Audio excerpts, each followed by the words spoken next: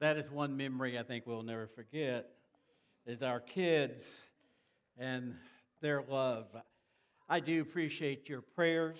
The last song that we sang, God is so faithful, and I just think of all the things that He's done in my life, and knowing that August was the first time that I ever was in the hospital as a patient, and now having this heart surgery.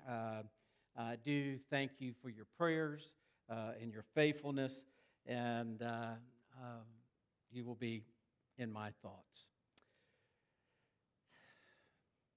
As I told Preston this morning, it's easier for me to think of others than to think on myself, but I know God is in control. This morning, I'd like to continue preaching from the book of Acts. I tell you, even as a pastor or as a preacher, when you preach through a book, sometimes you have in mind what you think might take place during that study.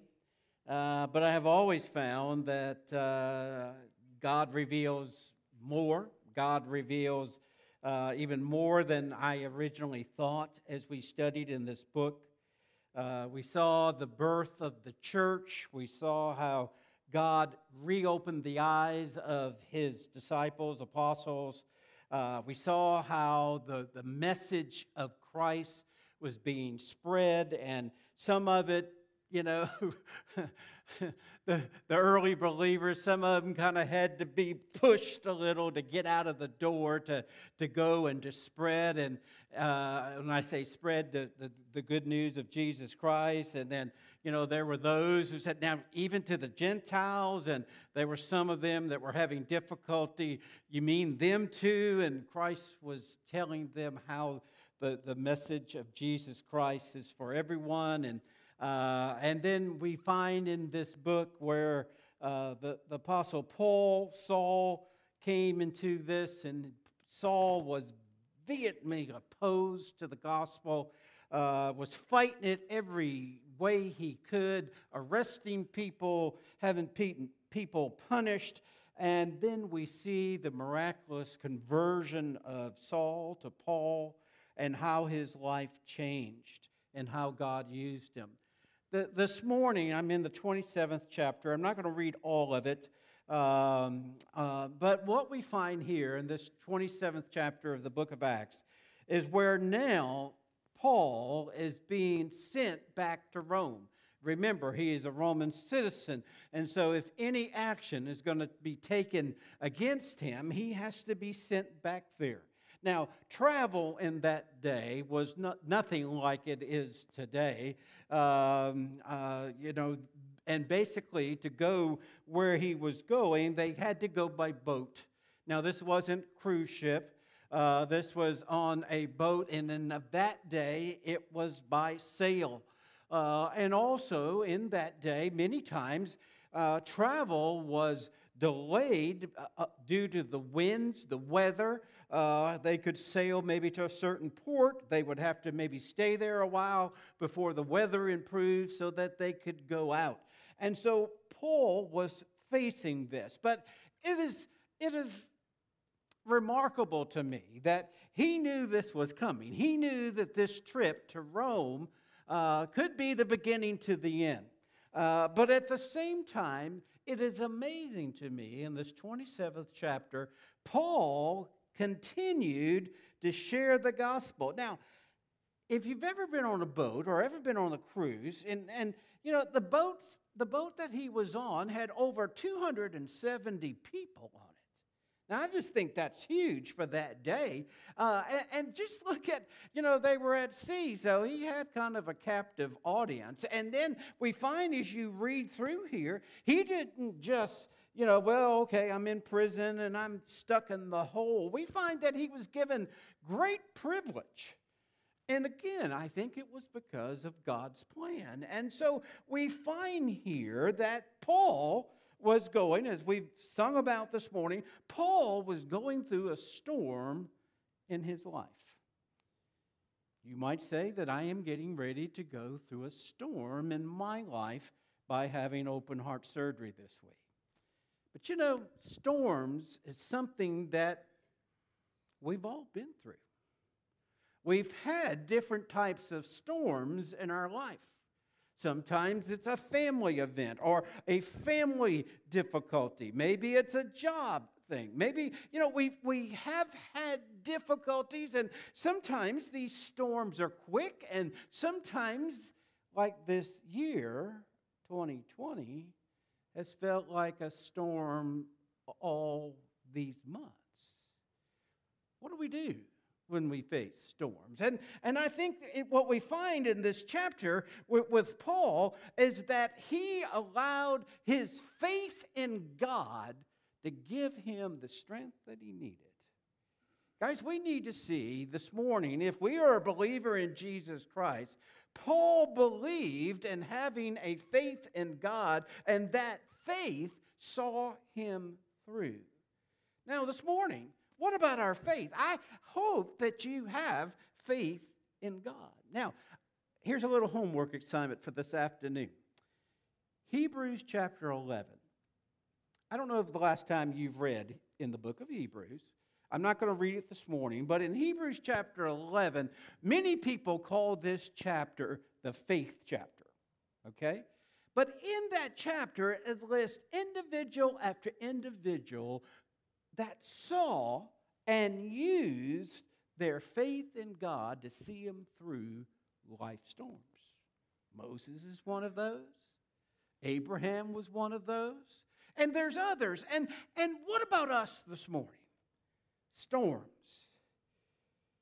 I know my friends in Louisiana are praying that another storm doesn't come to their state. They have had 5 of them.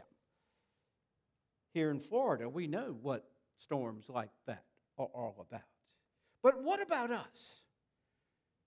In Hebrews chapter 11, verse 6, in Hebrews chapter 11, verse 6, it says, "Now without faith, it is impossible to please God, since the one who draws near to him must believe that he exists and that he rewards those who seek him."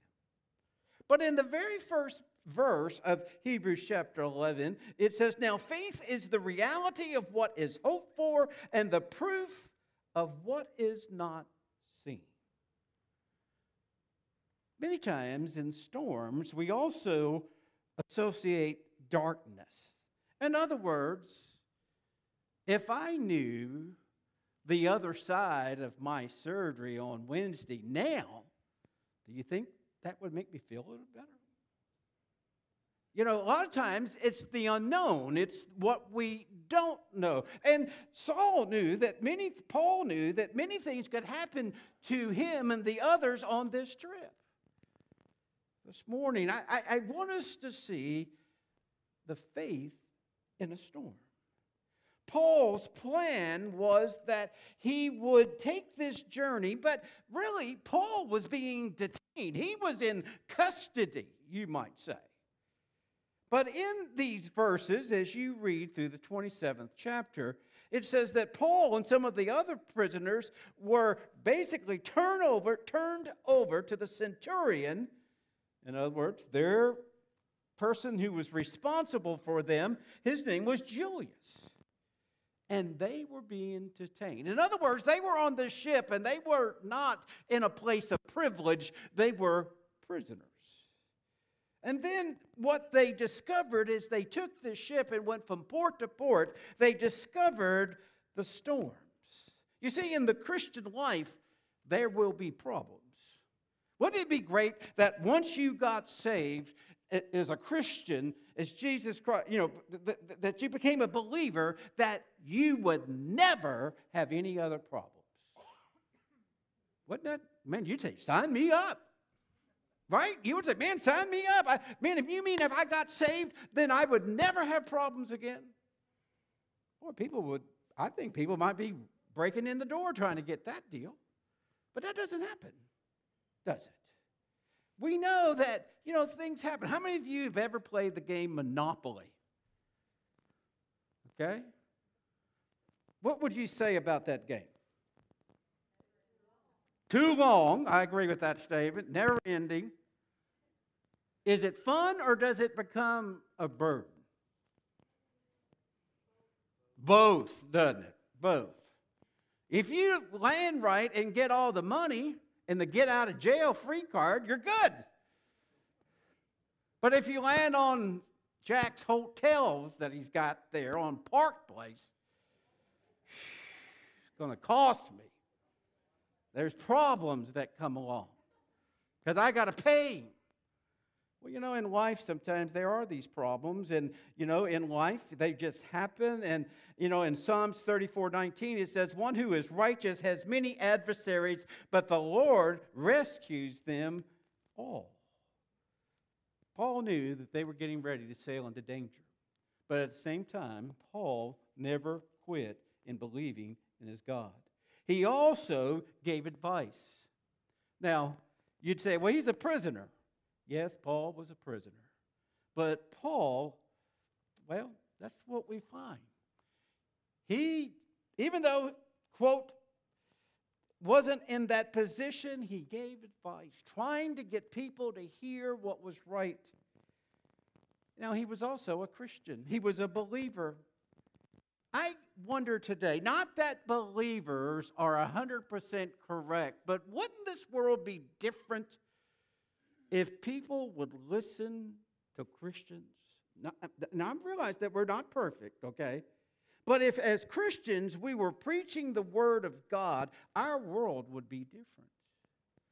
Paul knew that danger was coming, and he was trying to tell them. In our world today, how many of you have ever read the book of Revelation? Okay, there's a message there, right? And that message is what? Jesus is coming again. That's one of the messages, right? And the world as we know it is going to be changed. He's coming again. All right? Now, there's a lot of people, they don't listen to that message. And they will have to pay a price because they did not listen to that message. But you would think that, hey, have you read the book of Revelation and see what is coming? Paul was trying to share with them, guys, a great storm is coming. And yes, I'm going to be right in the middle of it with you, but I'm trying to tell you. And even early on, he said, as this ship is going, he said, you need to lighten the load of this ship. If we're going to have a chance in surviving, we've got to lighten the load. Dear Christians, sometimes I believe God is telling us we need to lighten the load. There's things that we're carrying along with us in life's journey that we don't need. We think we need them, but we don't need. They really hinder our fellowship with God. Now, many of you know that Kathy and I are in the process, even though with this surgery in the middle, we're moving from the parsonage into a home that we've just purchased, and that's going to be a slow process. But we've been in that home or in that for 20-something years. Do you think we've accumulated stuff? Yes. There's a lot of stuff we don't need. The other day, I said, Kathy, we got stuff in that attic. And she said, yeah, I know we do, but I can't even remember what all's in there. I mean, it's to the point that there's stuff up there, but if you had to, we know there's a crib up there, or at least we think. Maybe not. We don't know what all, well, do we still need all that stuff? I'm going to take it to Preston's house. But, Paul was telling them, guys, we need to lighten up. We need to be ready for what is going to happen. And we find in these verses in 11, 12, and 13 of Acts 27, where basically they heard Paul give this advice, but the captain and the owner of the ship and the centurion said, man, he's a prisoner. We're not listening to him. We're just going to go on with our journey. Well, guess what? By verse 14, the bad storm had come.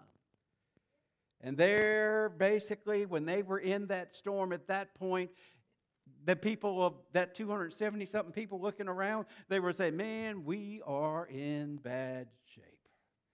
Basically, some of them were thinking there's no hope. There's a lot of people this year wondering, man, Is there any hope left for this year?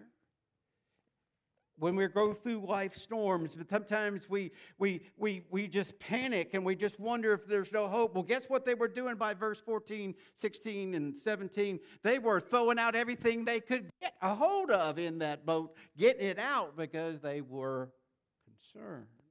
And Paul was trying to show them. But you know another thing, what happens when we're in storms? Things seem to get dark. It's hard for us to see beyond the storm. It's hard for us to see beyond that. We're in our own storm, and it just seems dark, and like we just can't get beyond it. But even in that day, if you've ever been in a storm on the sea, and it gets dark, and you're tossed about, you can't see the sun, and you can't see the stars. Well, in that day, that was important, because that's how they navigated. The setting of the sun, the stars in the sky. That's how they navigated. And in that storm, they couldn't see, and many of them lost hope. And I believe today we're forgetting and thinking along the same way that we need to see that when storms come, always look to the Son of God. Always look to the stars that He has put in the sky. Because we're reminded in the Old Testament where even our God placed the stars. And if He placed the stars, and then as the New Testament tells us, and He knows the hairs on our head and the birds, then guys, we have hope. And so Paul begins to share this. And we need to be reminded that when we face the storm of sickness, and it will come, that we need to have faith in God. And when we face the storm of sorrow, we need to have time with God. And when we face the storm of suffering and we're persecuted and we're misunderstood, we need to see that God is there. But Paul, even through that storm, through that voyage, Paul was also like our Lord Jesus Christ. He didn't stop praying. And as Paul prayed, by his faith, he knew that they would be saved. And he told them that.